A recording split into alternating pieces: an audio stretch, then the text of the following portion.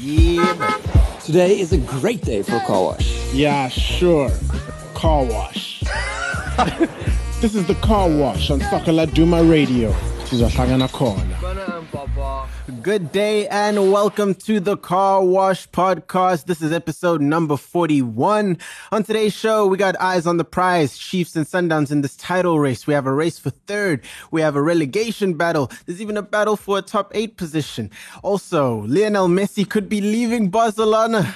Dios mío, don't cry for me, Argentina. And we look at who's been the best team in the bubble.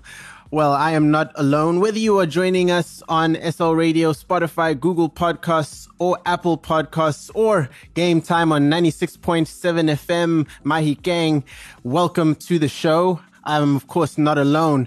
The only reason that we need a third host is because he hates one-on-one situations. It's Sean Roberts. How you doing? Hey, Slee Dog. Very good. Very, very good. And he's the best midfielder in general. And he's a great host, but that's just generally speaking. It's the General, Teko Modise. How you doing?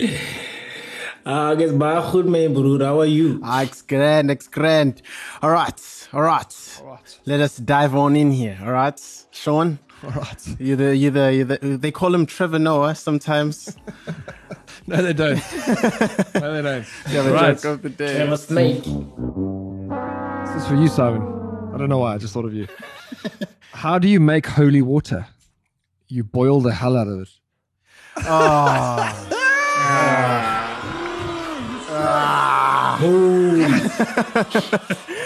Oh man. Usually Simon gives like a thumbs up and he's all fun, and today he's like, Well, I mean, Simon's the religious one out of us four. I think it was gonna play the least well with him.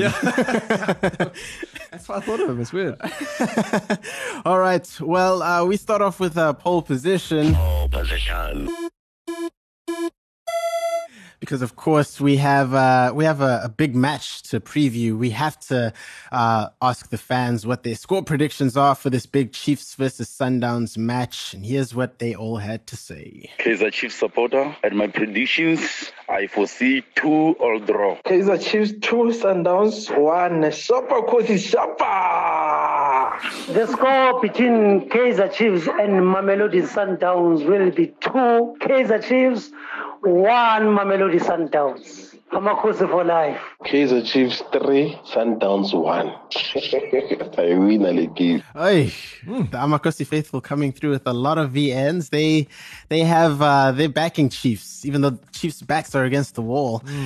Well, let's have a quick little preview of this match. Sundowns finally broke their bubble duck with a win this past Monday. A last-minute one there from Masandawana, who came off the bench.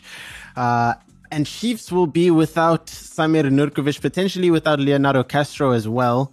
So, gents, what are you looking at when we talk about Thursday's big game? Sean, it's a tough one for both teams, realistically speaking, but a big one, potential title decider.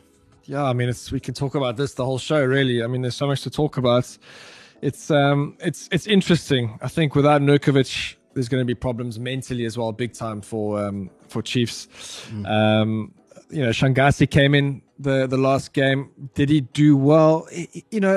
We always complain that he never comes back enough, but for this game, he never went forward enough. So I think he was. Do you agree, Teko? It was a weird one, hey? Like he hasn't played for so long, so we got to give him credit for getting back in the team for sure. I don't think he did himself any favors in the game, to be honest. But yeah, that was a confusing one. Where do we start with this up and coming game? It's you got Manyama, who hasn't really found his form just yet. Who's also, there's talks of he's not going to be 100% fit, so we wait and see that. Kambole, good to see him scoring. That'll give him the world of confidence coming into this game if he does start. So I'm probably going to go with the Kambole Billiat up front with Manyama just playing behind. And the big battle for me is going to be in the midfield. Just like they have been in all the games, and where Sundowns have been struggling. And if we can look at how Sundowns have been struggling as well in the midfield, but for me, whoever wins that battle, has got a very, very good chance of winning. Teko, your thoughts? Away. Away. Sean, watching the previous game of Kaizer Chiefs, they were not convincing at all. I mean, you look at the lineup. If you include Katsande, they had 6 defenders. Yeah. So that tells you what the message was. So it became clear to me that this is not a team that wants to win this game. Clearly, they're more concerned of Staley's attack than themselves, getting the maximum points. But yet again, Thursday's game, it's I don't think tactics will win this game on Thursday. I think it's more who wants it more, who's stronger mentally. Because I've been saying that I think Kaizer Chiefs' biggest problem this year it's that mentality that they're willing to do everything to win this title, irrespective of how they play. Because for me, it's very tough to be for a number one from August until now. Sure. And then now you're facing this mountain on Thursday. Whether Mamelodi Sundowns has been playing well, whether Kaizer Chiefs has been playing well, on Thursday it matters not, because we know how big that game is. It might be, Sundowns winning the game equal on points. Chiefs might do themselves justice, and open the gap further. I think draw won't suit Kaizer Chiefs very well. I think it will be better for Sundowns, but still. For me, Kaizer Chiefs with their star player this season, Nurkovic, being out, I think that's a huge blow for Kaizer Chiefs. With other guys around Nurkovic not being on form, it's impossible for them to just come back from not being in form the whole season to start being in form in one game. It's going to take a lot from them. Like you said, Kambule, it was nice to see him score. Clearly, he's going to be the guy that they will go with because they don't have anybody else. I looked at Chiefs' bench against Stellis. Sometimes we speak about Murindop's system and all that stuff. I don't think he's got the players to help him out. I don't think he's got enough players to actually help him out. We've been saying that from the beginning. Do they have enough depth? And I agree with you. They probably don't. Yeah, 2000 exactly. So. With Mamelodi Sundowns, they've got a pool of players, but I think they're going to start the way they started against Arrows. I think they brought more energy. The younger ones, they wanted to show the coach that they want to play. They pressed very well, high. The tempo was very high. This was actually one of the first games that I saw this season. Mamelodi Sundowns play in such a tempo. You could see they wanted to win the game at all costs.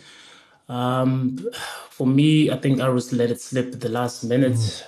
Was happy for Tembazon to score. He hasn't been on great form. That'll give him confidence. I think this is a game where everybody will be looking at it for different reasons. For me, is like I said earlier on, that I always want to see this league. I want it to end on the last game. I think that'll bring more excitement. But I think if Mamelodi Sundowns don't win this game with all the problems that Kaizer Chiefs have, especially with the players, Lebo having to go for late fitness test, Khama not being the best of himself. They don't have creativity with Jangase coming back. Didn't do justice for himself, like you said. With there's not enough creativity within the team. The defense of Kaizer Chiefs has been questionable for so many times.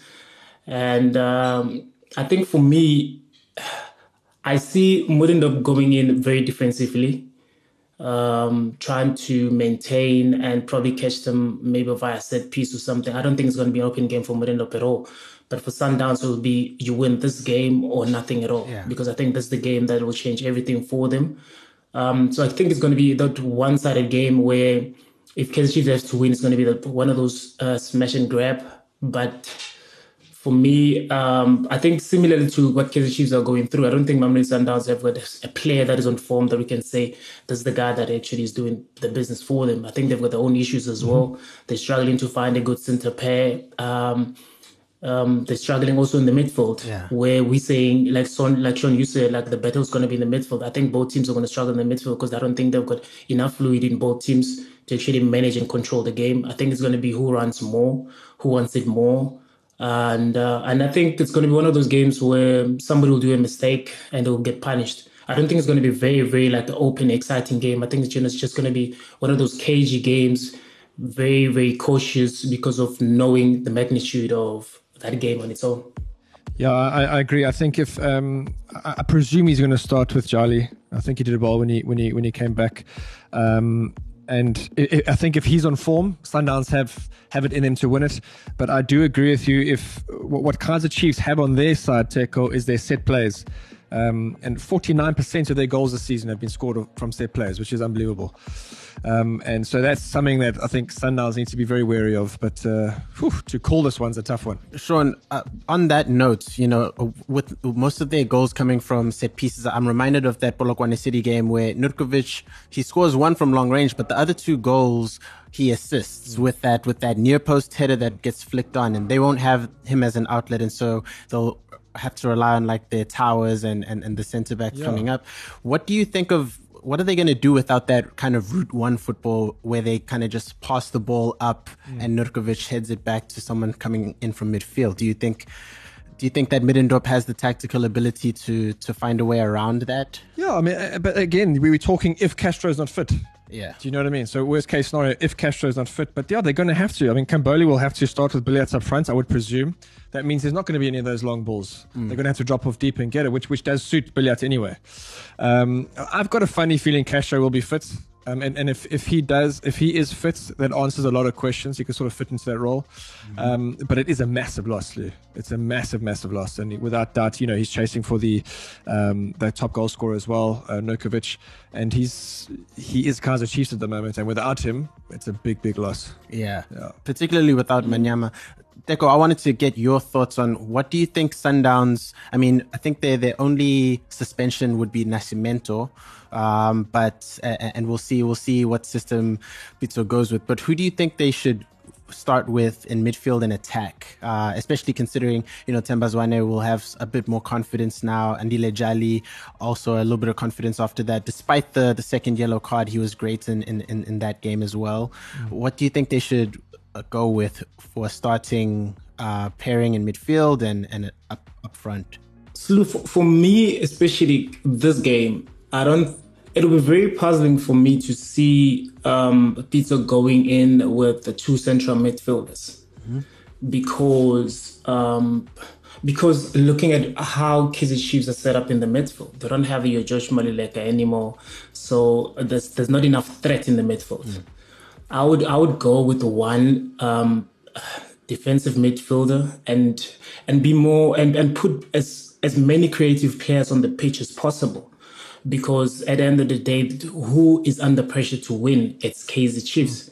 Who is under pressure to secure the points? It's Kaizer Chiefs. So for Sundowns, it's one of those games that need to go all out. You can't be in a position where you're thinking of second half, I need to put this one in. If the game doesn't, you need to put your best 11 from the get-go. So I think by having two defensive midfielders will do them injustice because there's nothing to defend. I think they need to attack, and with the system that they brought in, especially with the players that they brought in, they started with against Iris.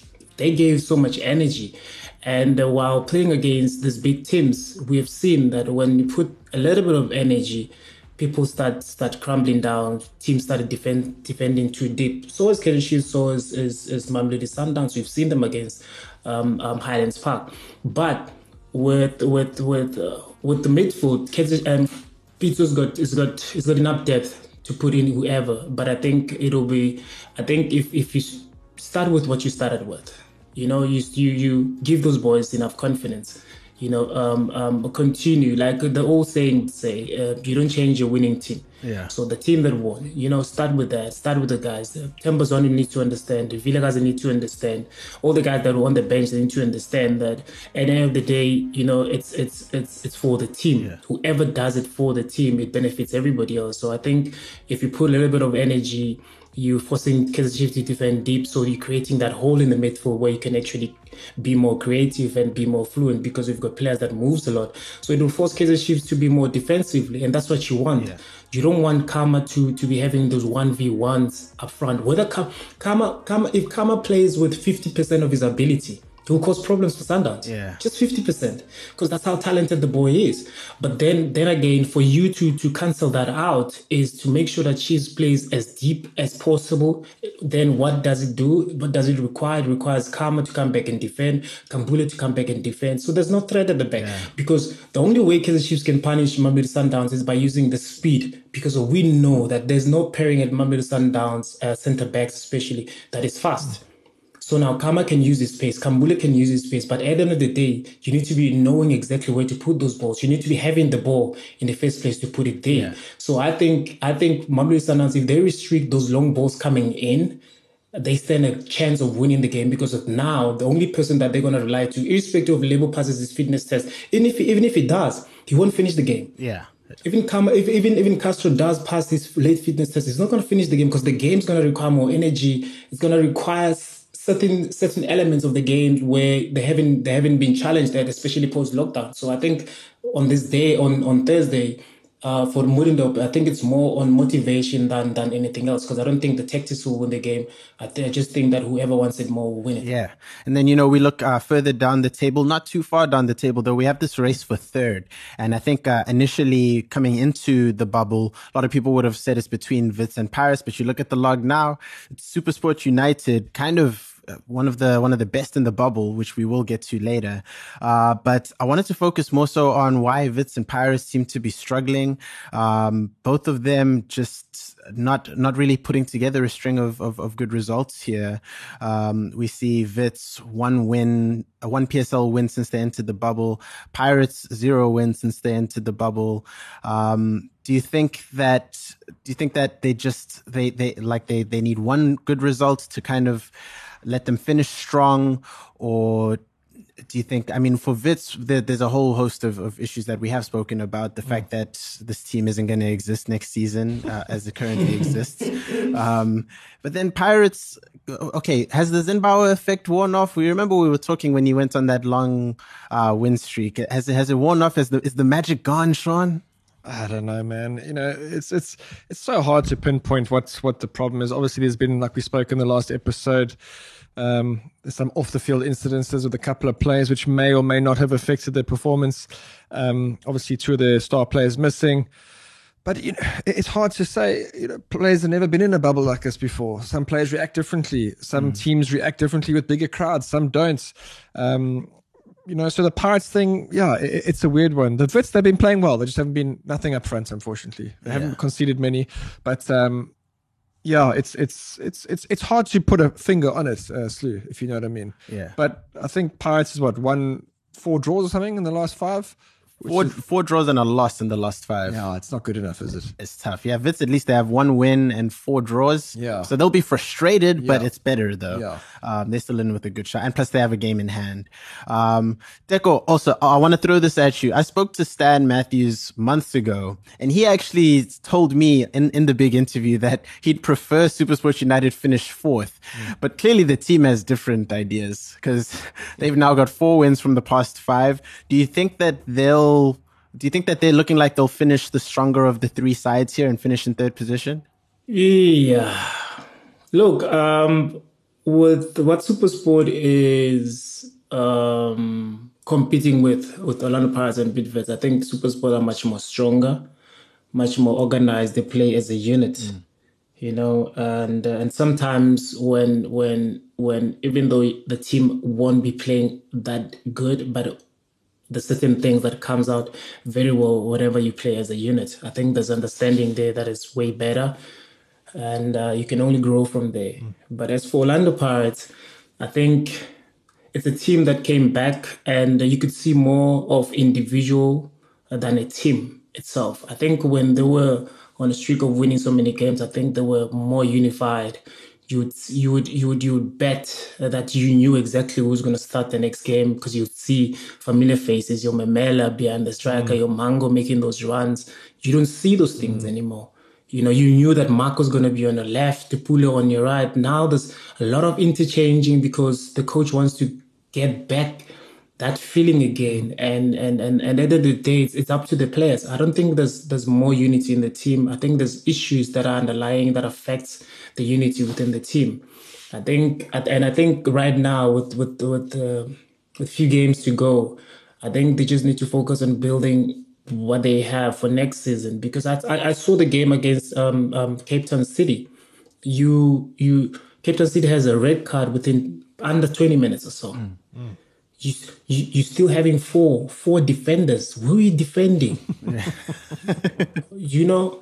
I'm not taking credit away from Cape Town City. They've done exceptionally well. Defending for that long, and they could have actually, scored more goals. With Kemet missing those opportunities, but.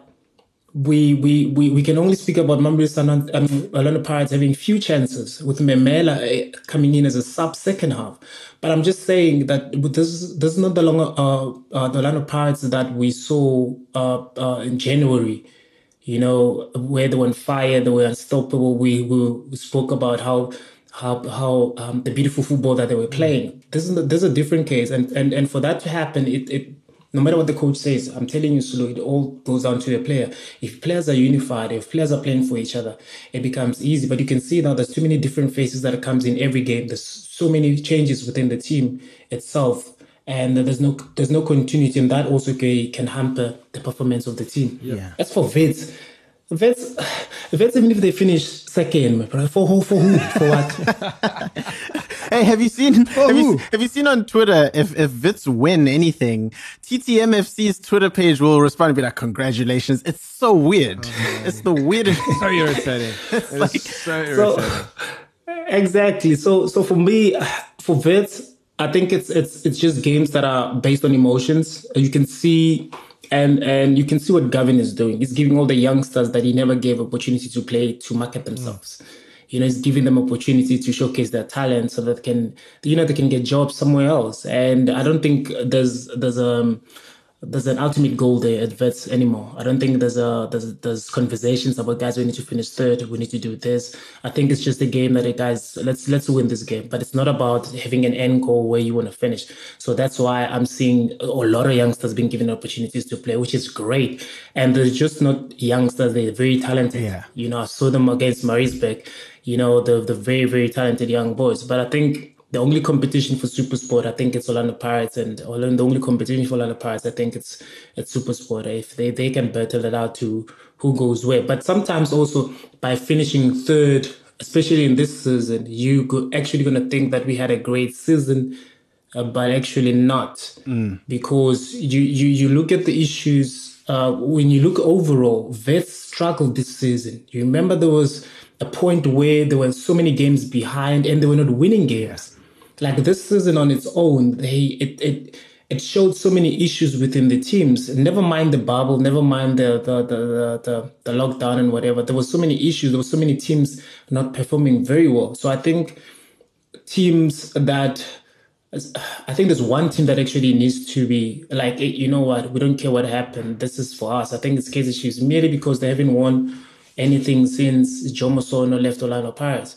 So they need to win, not only for the coach but for themselves as well, because of what they've went through. It will be so sad to be number one the whole season, and then when it matters most, you lose it. You won't be able to come back. Can you imagine? Yeah. There's a Twitter account called @Opta and somebody asked it, and it's like close to a year now that Chiefs have been on top of this table. So it'll just be the worst fall from grace if they lose this title at this point. Don't even say it, Slew. Don't even say it. But just to touch on SuperSport again, and I think we'll talk about them in terms of they're coming up a bit later. The predictions. As well. But I think they've got a very, very on-form striker at the moment in Bradley. And they haven't really missed Dean Furman, have they? No. Do you know what I mean? I think that was my concern, is that what are they going to do without their star sort of leader, playmaker, and they haven't missed him one bit. But Sean, on that, I just hope that Teko Modise is feeling that gap just until the season ends. Because if that's the role that he's gonna take, that role is gonna that's not the role that's gonna put him in the Bafana team. That's not the Tebogo Mkwena that we want to see. You know, Tebogo has been the guy that goes, you know, the box-to-box player, has to have those shots outside the box. I think they need to find somebody in that position because that boy's got so much talent. They need to let him go and play as free as possible. But he's been doing great ever since Dean left. He has indeed. Well, let's take a look at a couple of these predictions real quick. So we, of course, have the Chiefs Sundowns match. We've kind of given a very nice preview there, but let's get a score prediction, Shona. I'm going 2-1 Chiefs. 2-1 Chiefs. Yeah. I'm going 2-0 Sundowns. Ooh. Okay. I don't see anybody scoring from Chiefs. You know, one from Set piece. It's only going to be a set piece. Yeah, somebody needs to be fouled. So when Chiefs have those fouls, there's Nurkovic who's been fouled. Sure. If I were to bet money on any Chiefs player scoring, honestly, I'd bet Matoho. Yeah, exactly. I'd bet like a centre back. Yeah. Exactly. Yeah. All right. Up next, we've spoken about this race for third, and it hots up this weekend with Orlando Pirates versus SuperSport United. What are your predictions? I am going with a 2-2 draw. 2-2 draw. Mm-hmm. So you want to give Pirates all these draws? You have been predicting draws for Pirates, and they keep losing. Yes. Yeah. 1-0 for Pirates. I just want Pirates to win at least one game. That's all. Speaking it into existence. So kind of you, Teko. Yes. Yeah. All right. And then it does not get any easier for Amakosi. They have Bidvest Wits on Sunday.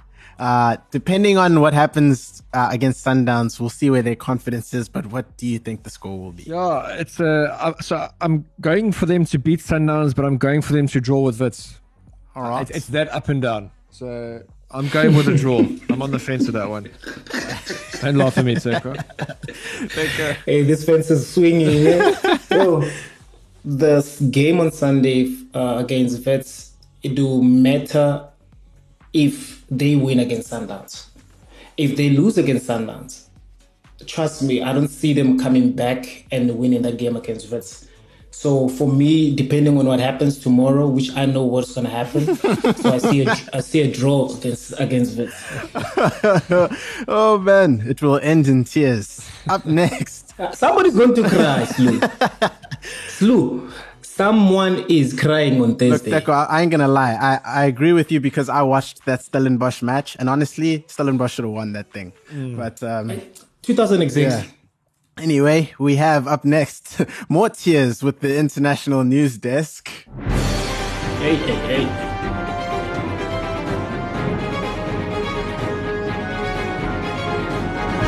Oh, don't cry for me, Argentina. We have the one, the only Kurt Buckerfield joining us. Kurt, how you doing? What's up, lads? I'm good, man. What's up, Kurt? Kurt, but tell us how you really feel, man. I know you're not good. None of us are good. We're all either confused or sad. I'm confused. I'm angry. I need someone to lash out. I'm upset. I'm upset, but I'm also excited. I really am. I'm not going to lie. Tell us why, Kurt. Yeah. Lionel I just Messi. think that in our lifetime, we will not see a bigger transfer saga than this. I really, really believe that. I'm sure you guys would have been on the internet last night, but I read something like over 10 million tweets on Messi leaving Barcelona. So I really don't believe we'll see anything bigger. I think that this is every football journalist's dream. Every neutral fan's dream, even though, I've got allegiances to Barcelona and Manchester United. This is what everyone wants to see. We want to see Messi go somewhere else, and not to prove himself, but it will just be exciting to watch. Yeah, I was seeing basketball players even from the NBA busy saying, you should go here. I was like, guys, where are you guys coming in? But Shut your face. It's wild to me. Okay, so we have a few different scenarios that could play out here, Kurt. We have one, he's essentially declaring war on the Barcelona board. But we have a reality where he leaves and Barca say, nah, that clause expired in June. I think I will ask you for an explanation of that clause. One where they accept his essentially accept him leaving. Yeah.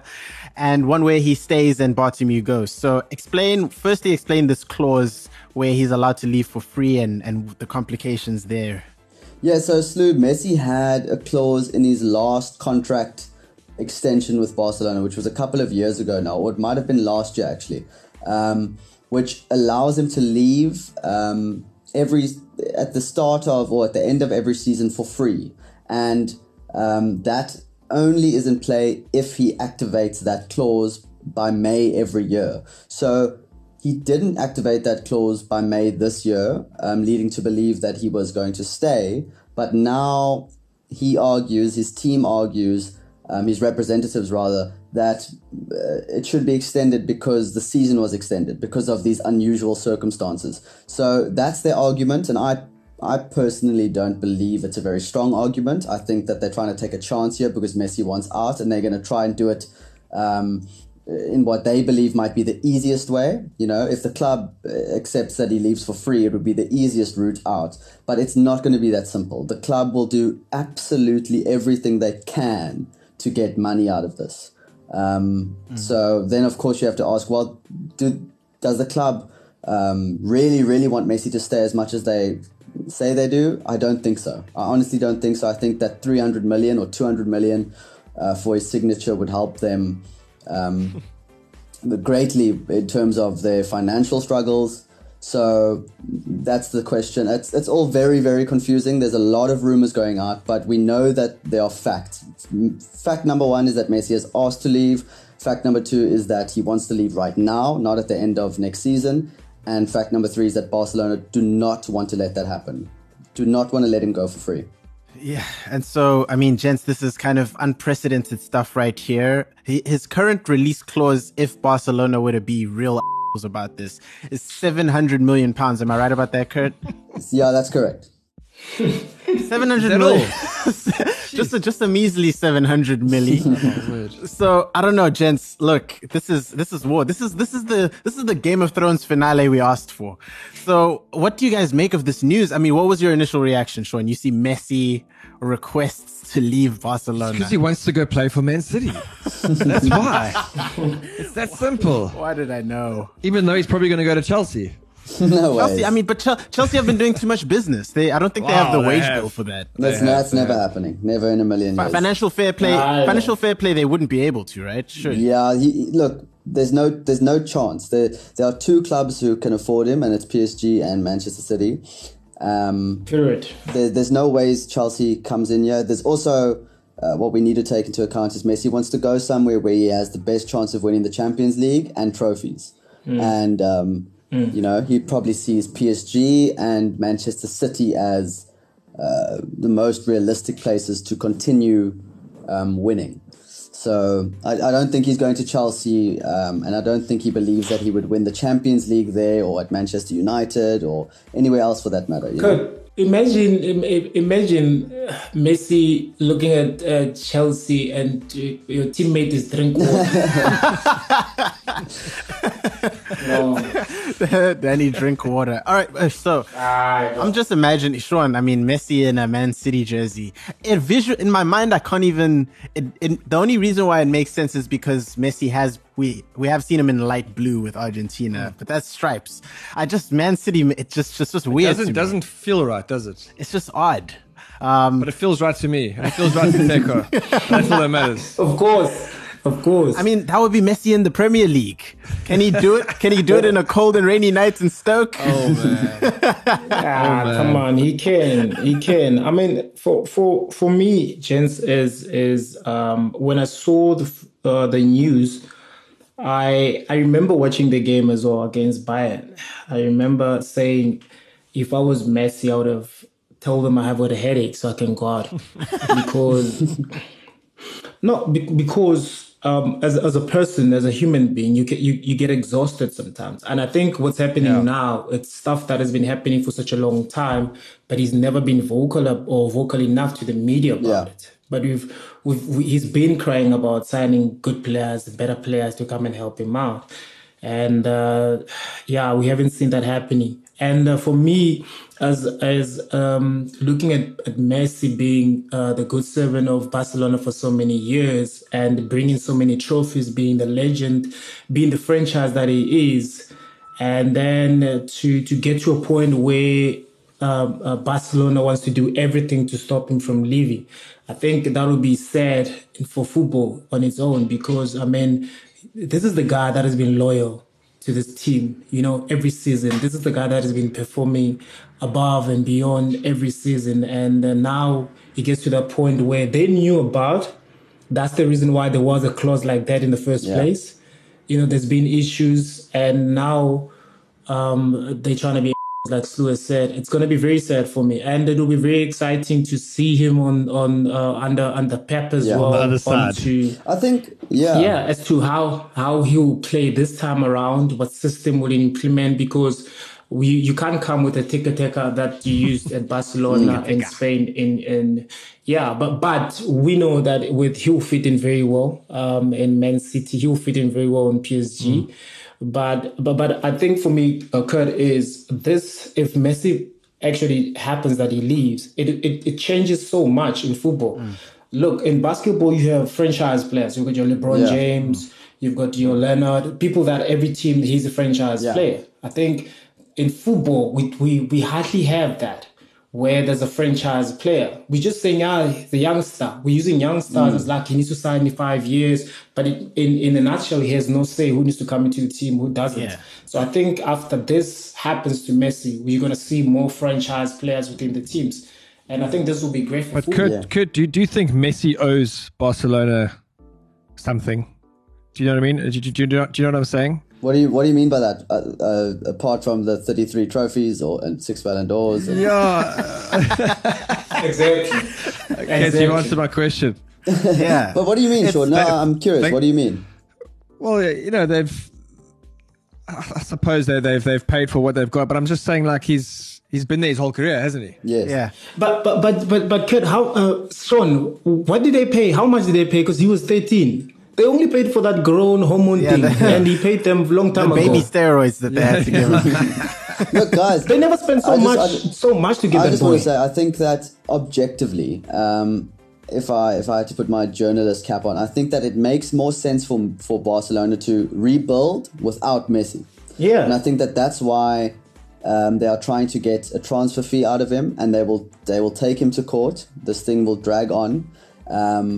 There's these Barcelona players right now are in a habit, and the habit is to give the ball to Messi, and that is not even a conscious decision they make, I don't think, on the pitch. It's something they can't unlearn. He isn't a part of how they play. He is how they play. He is Barcelona. He gets the ball when he doesn't ask for it, and I don't think that they can unlearn that. And I think that for Koeman or Xavi in future, the only way they rebrand and they rebuild properly is without Lionel Messi, because although he's given the club so much right now, and I hate to say it, but he is part of the problem. He is part of what's going wrong at the moment. Too much loyalty to the older heads.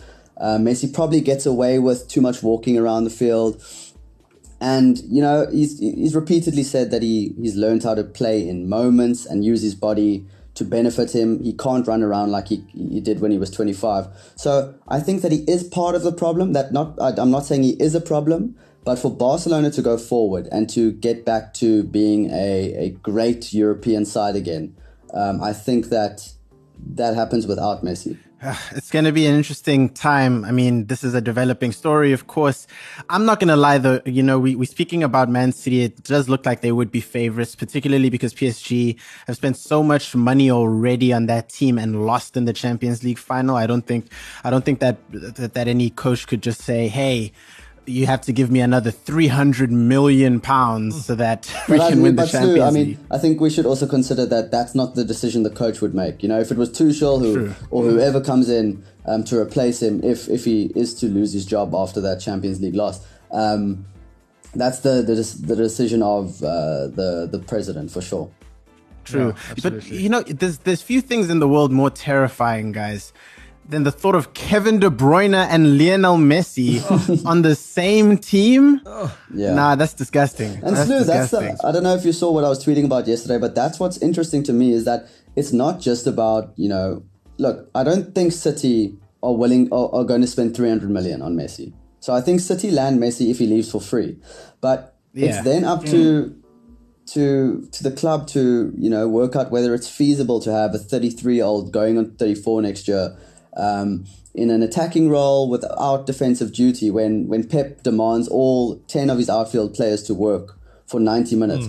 Then you think about the restructuring of the midfield, because at Barcelona, the right-sided centre mid does more defensive duty to cover for Messi. So there's a lot to consider. It's not just, of course Messi can slot in at a, inside forward position on the right, where he does for Barcelona. Of course he can play at 10, but then it's about restructuring everything around him too. So whether that's something that Pep Guardiola wants to do. But, before all of this, I was saying, is it really worth it for City? Is it really worth a complete restructure? But then when Messi becomes available, it's a different story. You go, you know what? We'll figure that out afterwards. Let's get his signature and we'll figure out everything afterwards. So, with Man City, we stood a good chance of winning the Champions League, but we were struggling up front with that Jesus boy. I think he needs to go back to Brazil and start painting again. Because well, Teko, it's funny that you mentioned him, because he is apparently being talked about as a player who could go the other way as part of like a swap deal plus cash. Fantastic. Happy to deliver that news to you. No, guys. I rate him. No, fantastic. No, that's great. Then I don't have to continue. I rate him highly. Yeah, as a second, not as a first, as a player to start the games. Yeah, not at all. You see, those players in the team, Chief, when they on the pitch, you got high percentage of winning the game. Yeah. That's where your Messi comes in. That's where your Aguero's comes in. When they're on the pitch, they just walking, they just cause a threat. Yeah. Jesus. I saw defenders chewing gum. Very relaxed. Oh man, this just real quick turned into a Gabriel Jesus roast. But look, I'm glad you guys agree with me. Messi has to go somewhere where they appreciate senior players. Mamelodi Sundowns. Thank you very much, Kurt Buckerfield. Cool, guys. For joining me on the show. Stupid. Imagine. By the way, quickly before we move on to 10 quick fire here, one thing that I was interested in is Messi, like, what could you get for $880 million, which is the conversion of that £700 million release clause. So FNB Stadium cost $440 million. Wow. And Moses Mabhida cost $450 million. Wow. So if we sold Moses Mabhida and FNB Stadium. Well, they're not being used anyway. You might as well. I think we could bring him in. But wow. Up next, we have 10 quick fire questions. That is a feature where we get your favorite PSL players on the line and put them on the spot. Here's who we have this week. Hi, my name is Morgan Gould, and these are my 10 quick fire questions. Who is the flashiest dresser that you've played with? And now this one is a tough one. Who is the worst dressed player that you've played with? I played with him. It's Khama. Kermit Erasmus. Worst dressed. Worst dressed? Oh, okay. I thought you said the worst to play again. Myself. Yourself. That's about the third time I think we've heard the person roast themselves. All right. What is the worst mistake you remember making in a match? Oh my God. I think when I punched that guy, I think that was the worst mistake I made. But I've learned a lot from that situation. And you mentioned it just now, so I want to actually ask this question. You mentioned Kermit Erasmus. Why is he the worst player to play against? He's nippy, he's short, he can jump, he can run, he's strong. He's like everything that you don't want to come up against. What is the best goal that you've witnessed while playing a match? While playing a match? Wow. I wouldn't say I was part of the game, but Sponico Kaka's crack against Pirates, I can't remember when, but like for right back to hit the ball that hard and in top corner, that was like the ultimate goal. If you could have any car in the world right now in your garage, which car would it be? Because I'm not such a big car fan, I'd probably have something that houses my whole family. So like a big body, like a 4x4, maybe Fortuner vibe. Nah, like more of a V-Class type. I'd love to ride. All right. In South Africa, what is your favorite local food? The way we do the boerewors, actually the braai would be the best for me. And then last but not least, what is your favorite holiday destination? To be honest with you, there's a lot, but I literally enjoy Beverly Hills, Durban, Togosan. The best. Very nice, very nice. I was confused for a second. I was going to be like, Morgan, you've been to Beverly Hills, bro? It's beautiful. He had us like all intrigued and he's like, Urban. Yeah. Thanks, Morgan. Yeah, there you go. Just the Beverly Hills of South Africa, more like. Beautiful.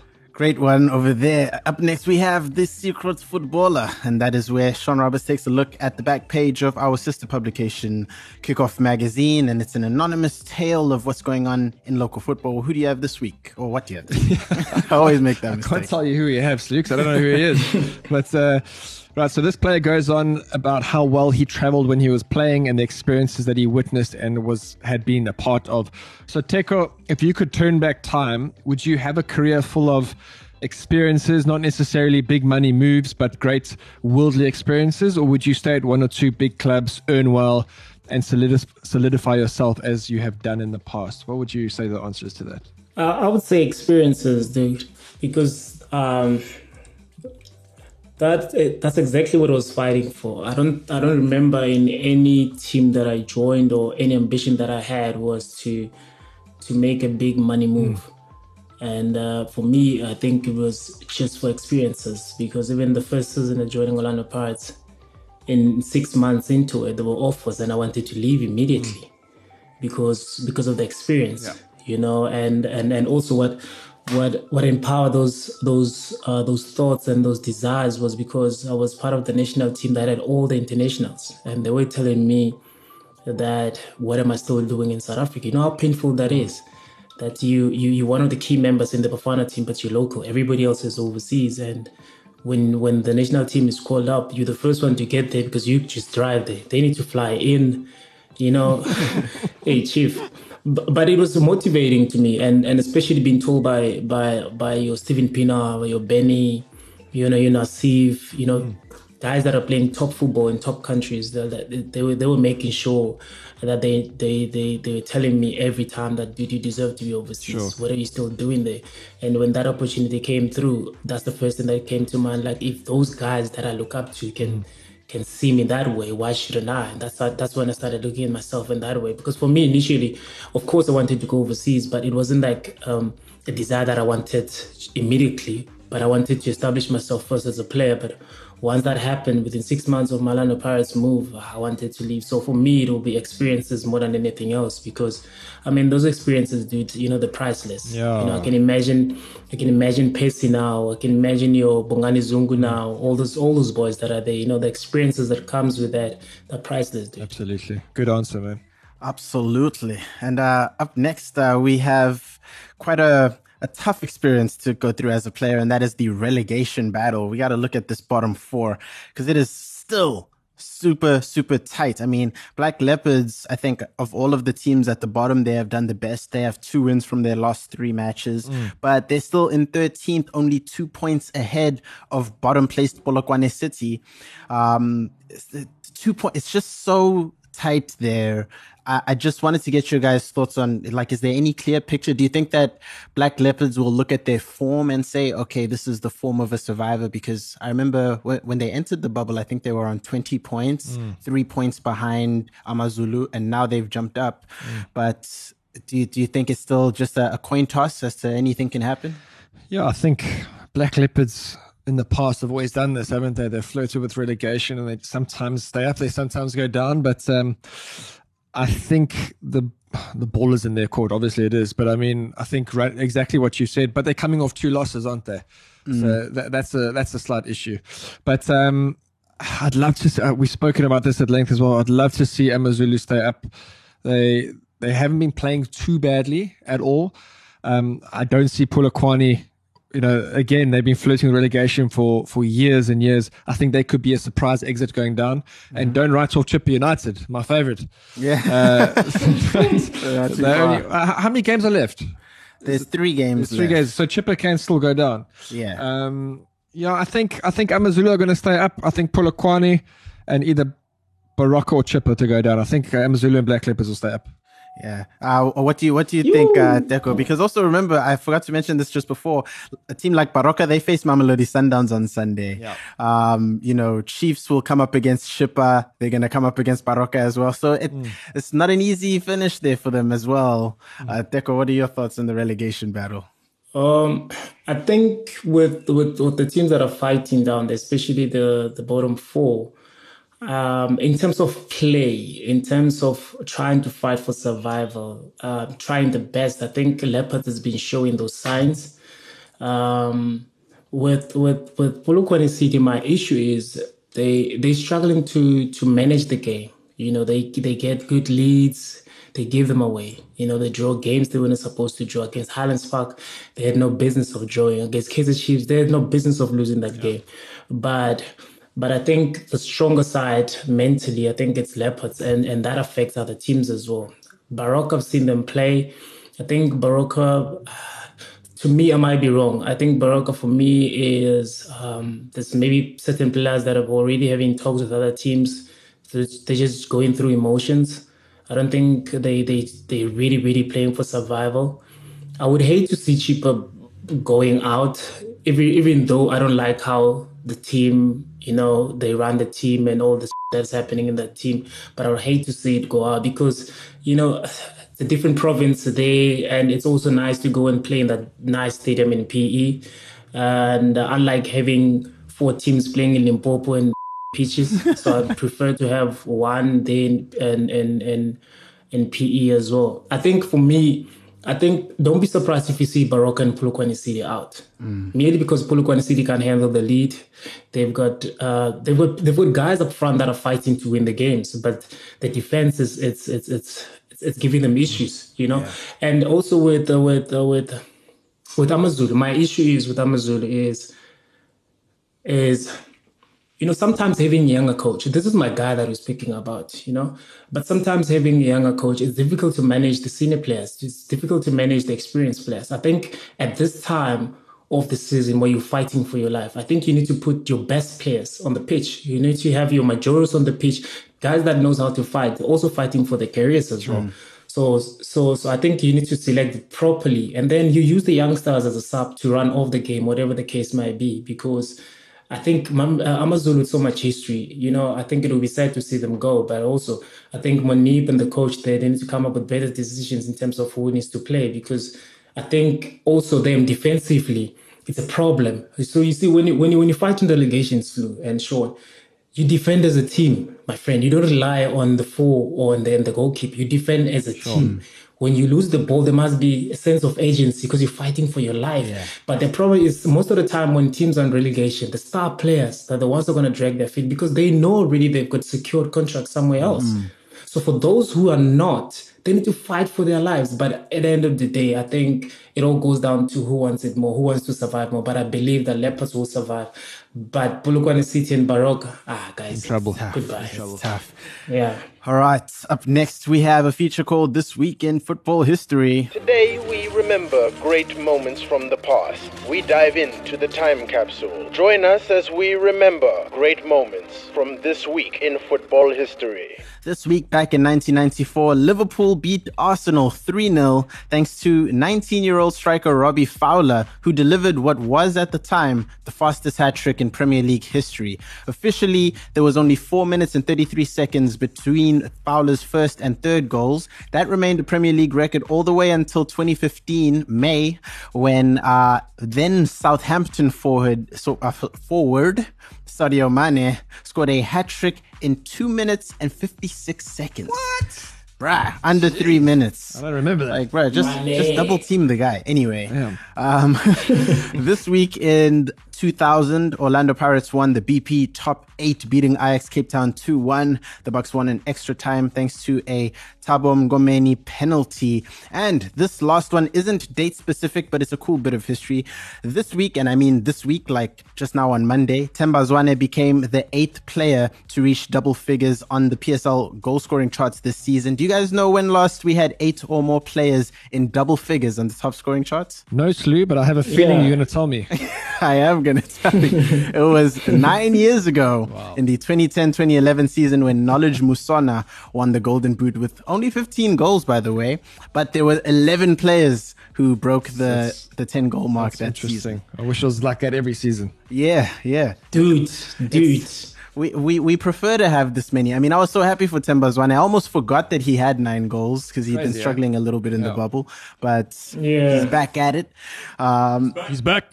So as we wrap up, we do want to do something called Best in the Bubble, but we're running out of time. So we'll do that next week. And we'll also have a look at, because we'll know by next week who is promoted to the PSL. I have a funny feeling that I know who it'll be, but we shall see. Sneaky. But, whoever gets into the PSL, they'll probably get a nice paycheck increase. And you know what players like to do with that paycheck increase, Sean? Buy cars. Yes. These intros are just getting worse. Right. So this car of the week, Sadio Mane has been seen with the new RS7. An Audi RS that nails its basics, but also sprinkles in some genuine fun. A proper E63 and M5 rival at last.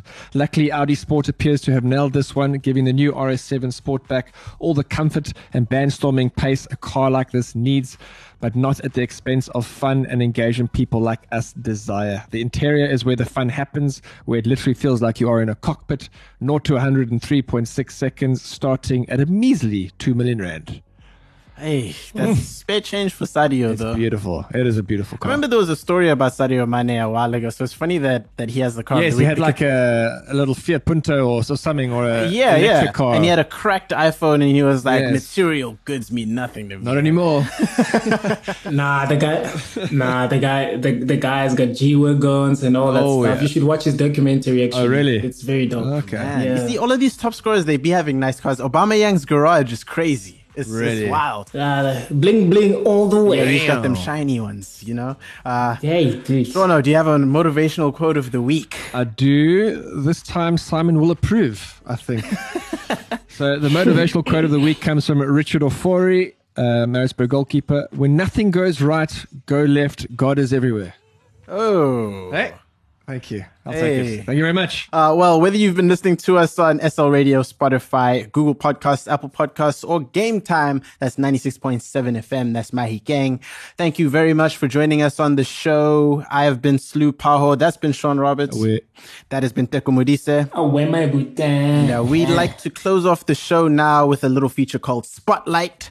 This week we have Total Football Academy. So as we say sayonara, have a listen to that. We'll see you this time next week. Peace out. I'm happy to be joined on the line by Josh Tosevsky, Director of Operations at Total Football Academy. Josh, welcome to the show.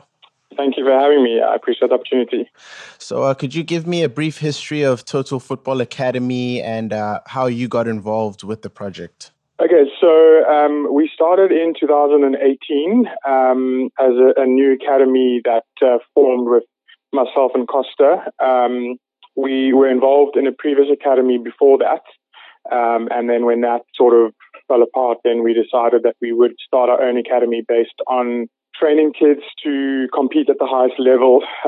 So when we formed the academy, we decided to move sort of away from the generic soccer schools form and go more to the elite side of things with training of the kids.